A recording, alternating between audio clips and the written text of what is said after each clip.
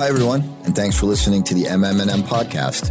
I'm Steve Madden, General Manager of MM+M, and my guests today are Janice Cohen, EVP and Head of Havas Health and News Medical Communications at VillageX, and Dan Weber, EVP and ECD of Havas Health and News H4B Boston. Janice and Dan have joined me to talk about an important piece of pro bono work Havas has done on behalf of Alessio's GladHouse.org, a 501c3 nonprofit whose goal is to destigmatize mental illness and provide support to those who are suffering in what U.S. Surgeon General Dr. Vivek Murthy has called the next looming pandemic. The GladHouse is named for Alessio Manti, Janice's son, who struggled with mental illness and who, with Cohen, helped to start the organization before taking his own life in 2018 at age 28. In frequent conversations with his friends, Alessio likened his struggle to grappling with a wild beast. A few days before his death, he posted on Facebook, quote, "Wrestling with the beast is never easy. It does more than just seize your mind. It takes your body, your soul, and your relationships and tries to drag them into the darkness with you." One of the most striking elements of the work Havas has done on behalf of Alessio's GladHouse is a short film composed of animals in the wild. In its stark realism, it reinforces the point behind Alessio's metaphor and powerfully underscores the need to destigmatize the struggle. Let's hear from Janice and Dan.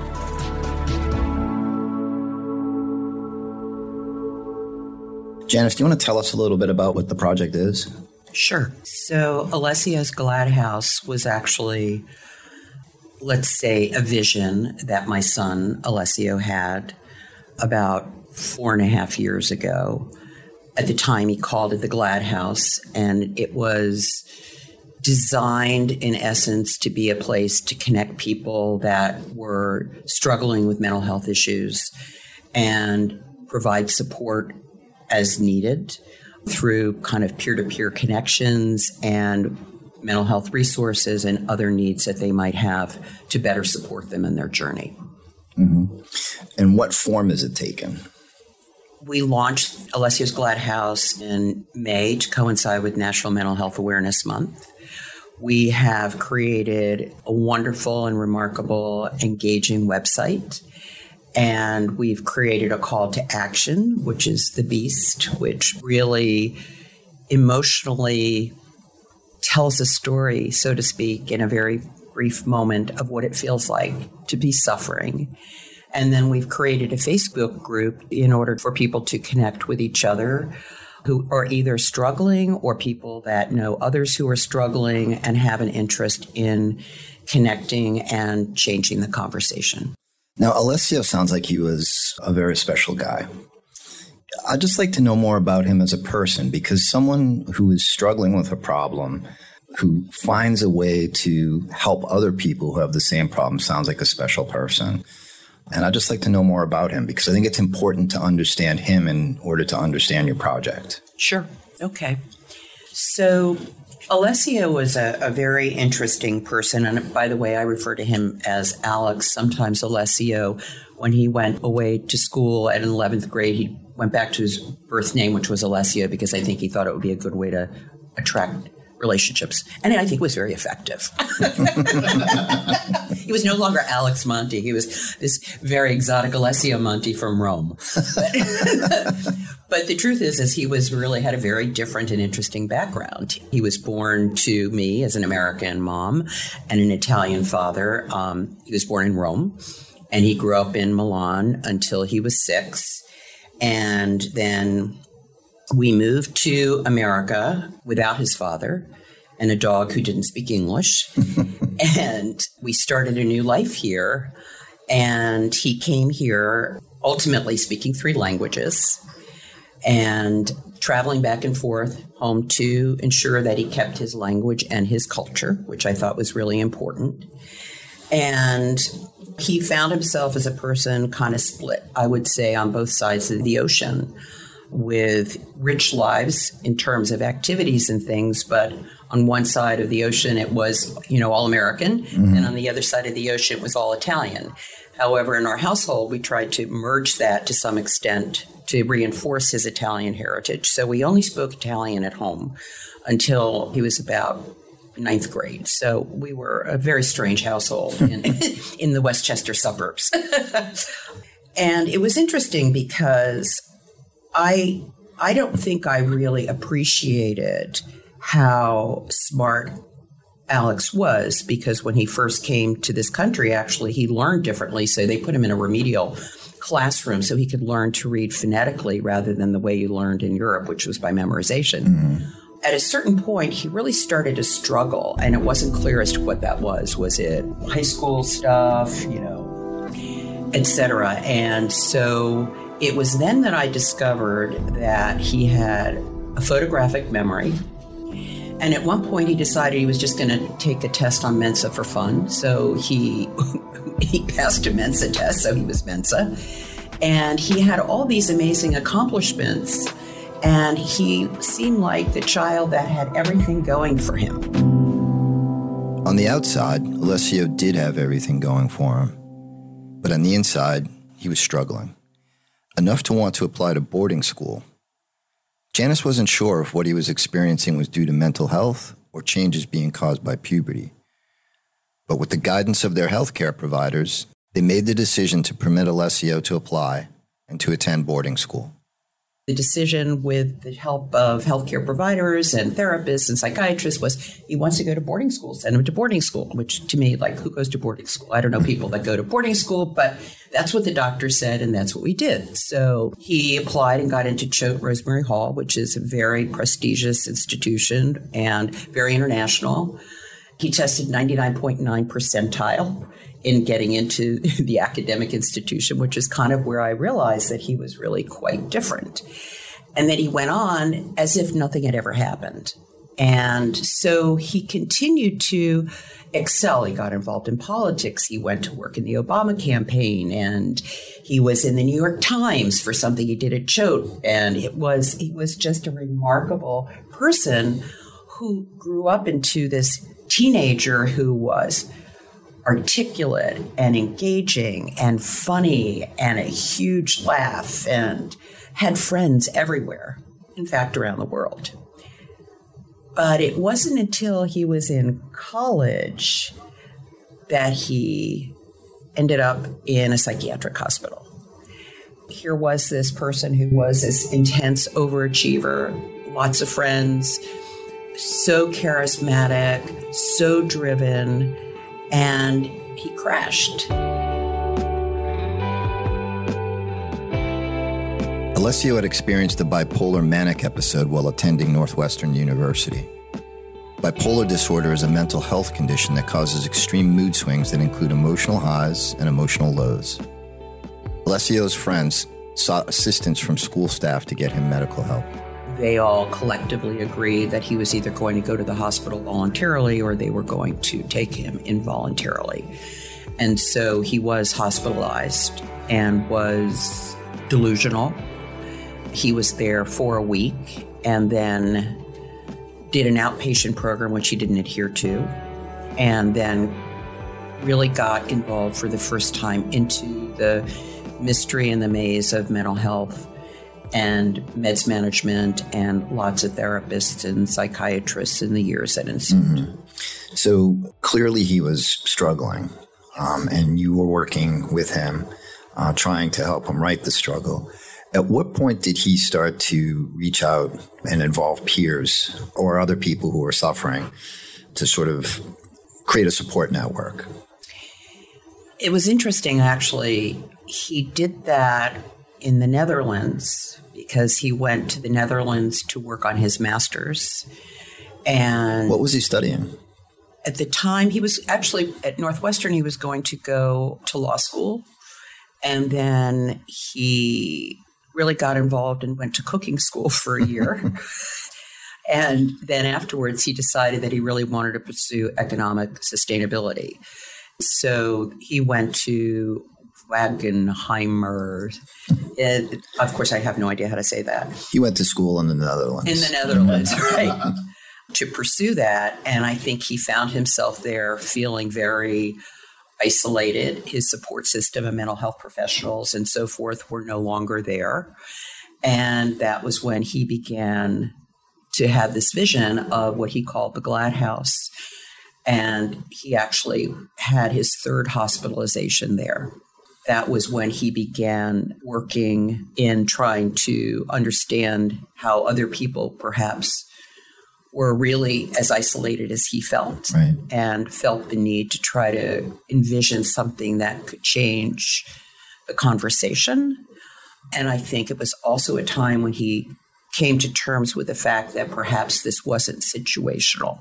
Perhaps this wasn't just because he grew up in two countries, but perhaps there were issues that were a part of just how he was born. Who he was. Yeah. Yeah. And I think that's one of the biggest things that people struggle with, is realizing that it's not necessarily situational, or it's not necessarily something that happened to him. It's mental health is something that everyone deals with. And most people, whether they care to admit it or not, struggle with it. Right. And Alessio, or Alex, one of the things that I find so fascinating about your story about him is how he had these issues and was so cognizant of them, and dealt with them. Was that something unique to him, or is that something that you worked on? That's an interesting question. He was extremely intellectually curious, as you would imagine, based on his intelligence, etc. So he read up on everything. He was like a walking encyclopedia of disease states and diagnoses, and he had many different diagnoses. It was really never clear as to what his issue was, other than it was clear that he was struggling with mental health issues.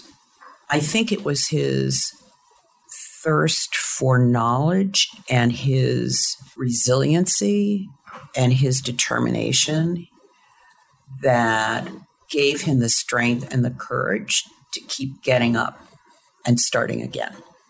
Despite the fact that he was struggling with the beast.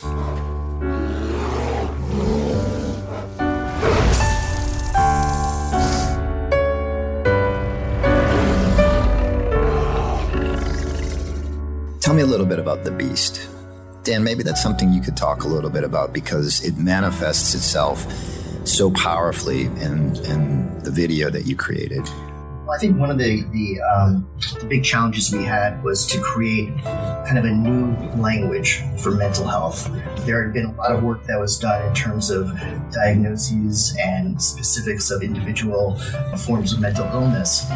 But we wanted to be able to communicate across the board in a very kind of universal language what the experience of having mental illness was, no matter what you were suffering from. For me, it was also very personal. My father had suffered, two very severe forms of depression.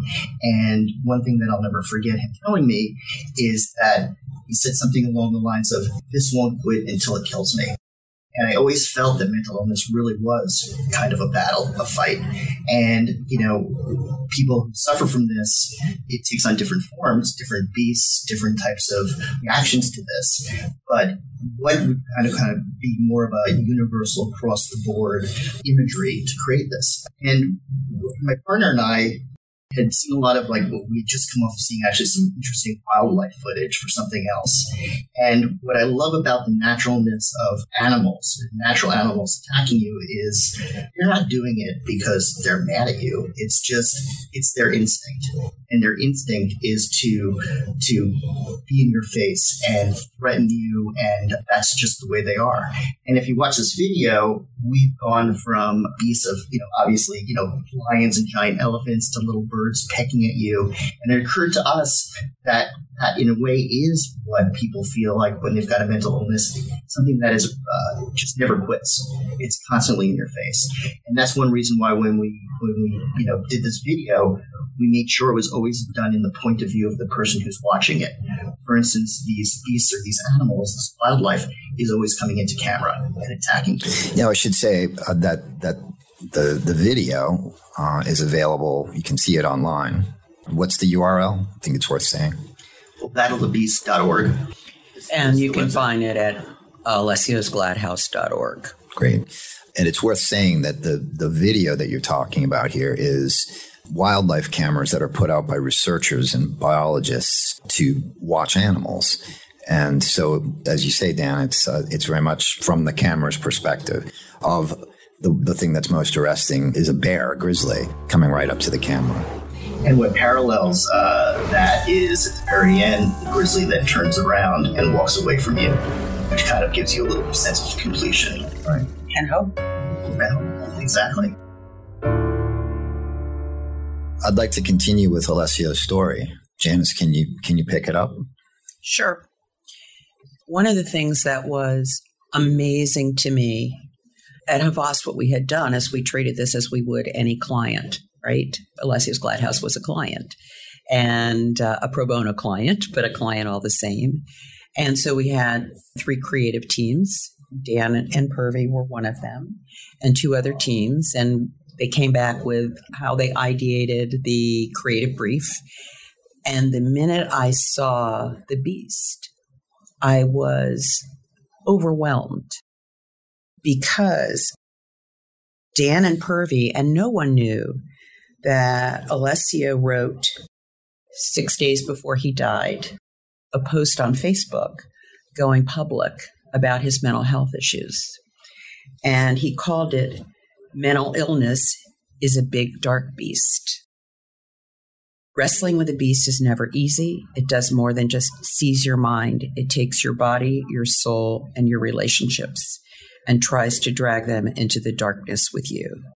As of this year, I have been fighting that beast for more than half of my life. If you'd like, you can consider this my coming out message, and so on. And so the way that this was ideated was so remarkable, because that was what my son, with no one knowing, had openly expressed to his friends and his peers to try to share this pain that so many people didn't know that he was actually going through. I understand. So I want to pivot a little bit now and talk about the project itself. What are your hopes? What are the goals for the project?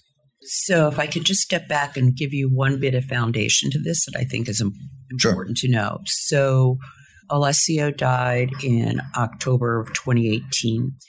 And in April of 2019, we had our first board of directors meeting.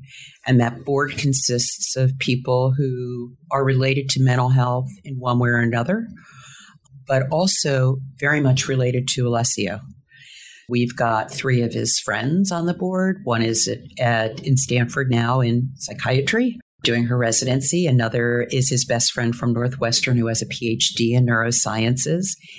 Another is a mental health survivor who had tried to take her life and was a dear friend of my son's, Choate.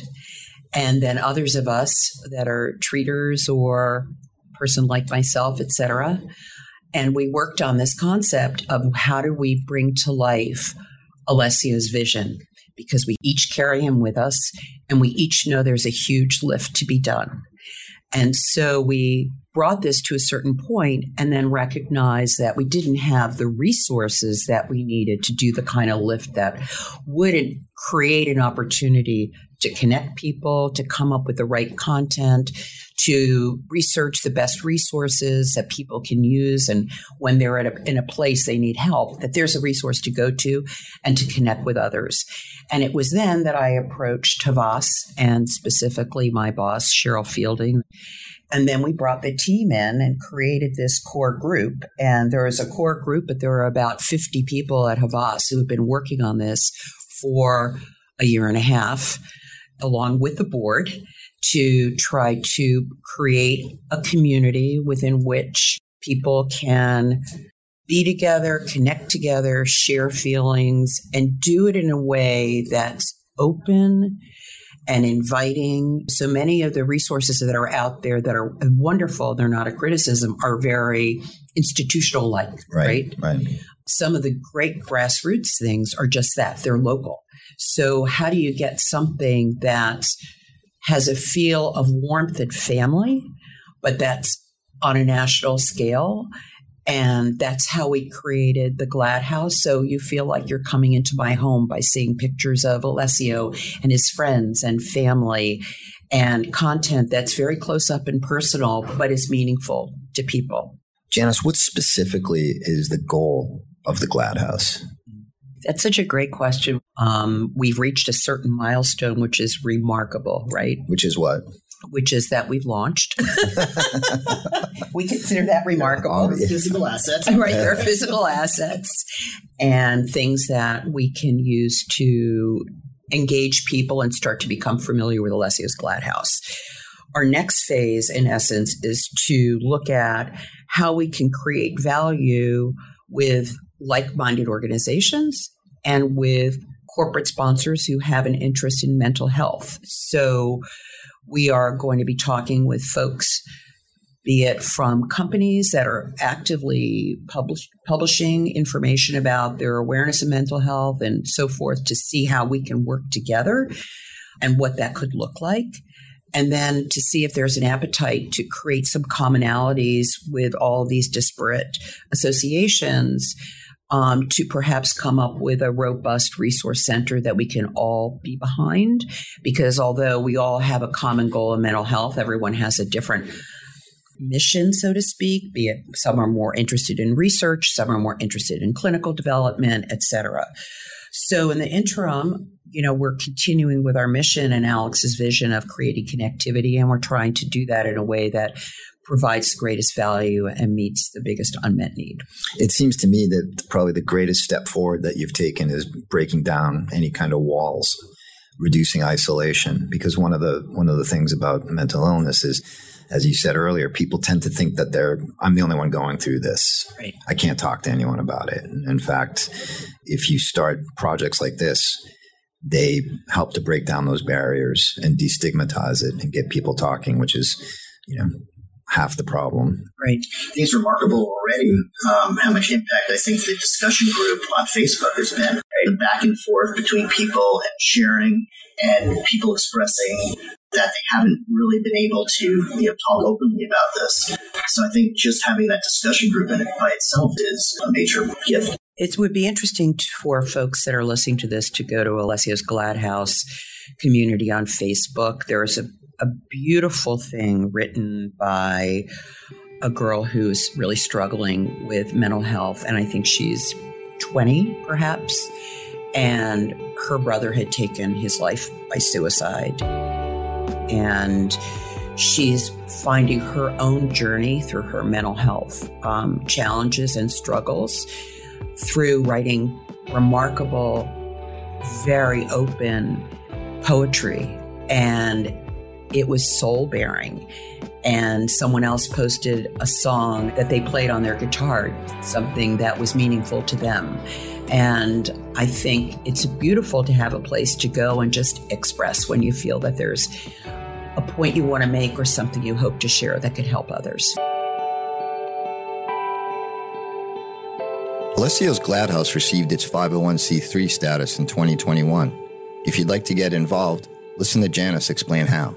There's opportunities to get involved and volunteer, and we've started a list of folks that want to, and we're going to marry their interests and their skill sets with some of the needs we have as we continue to grow.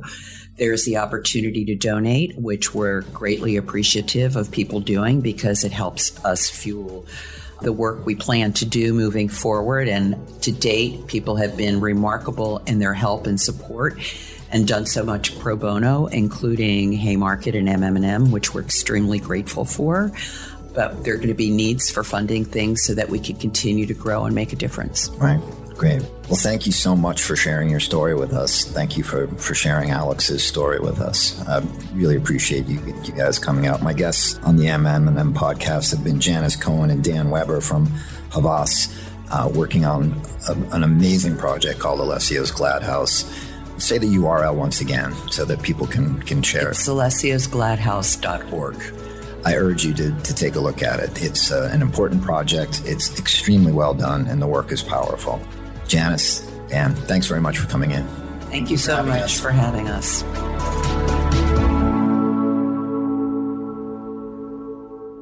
If you or someone you know are struggling and need help, please call the National Suicide and Crisis Lifeline at 988. That's 988. Or visit 988lifeline.org.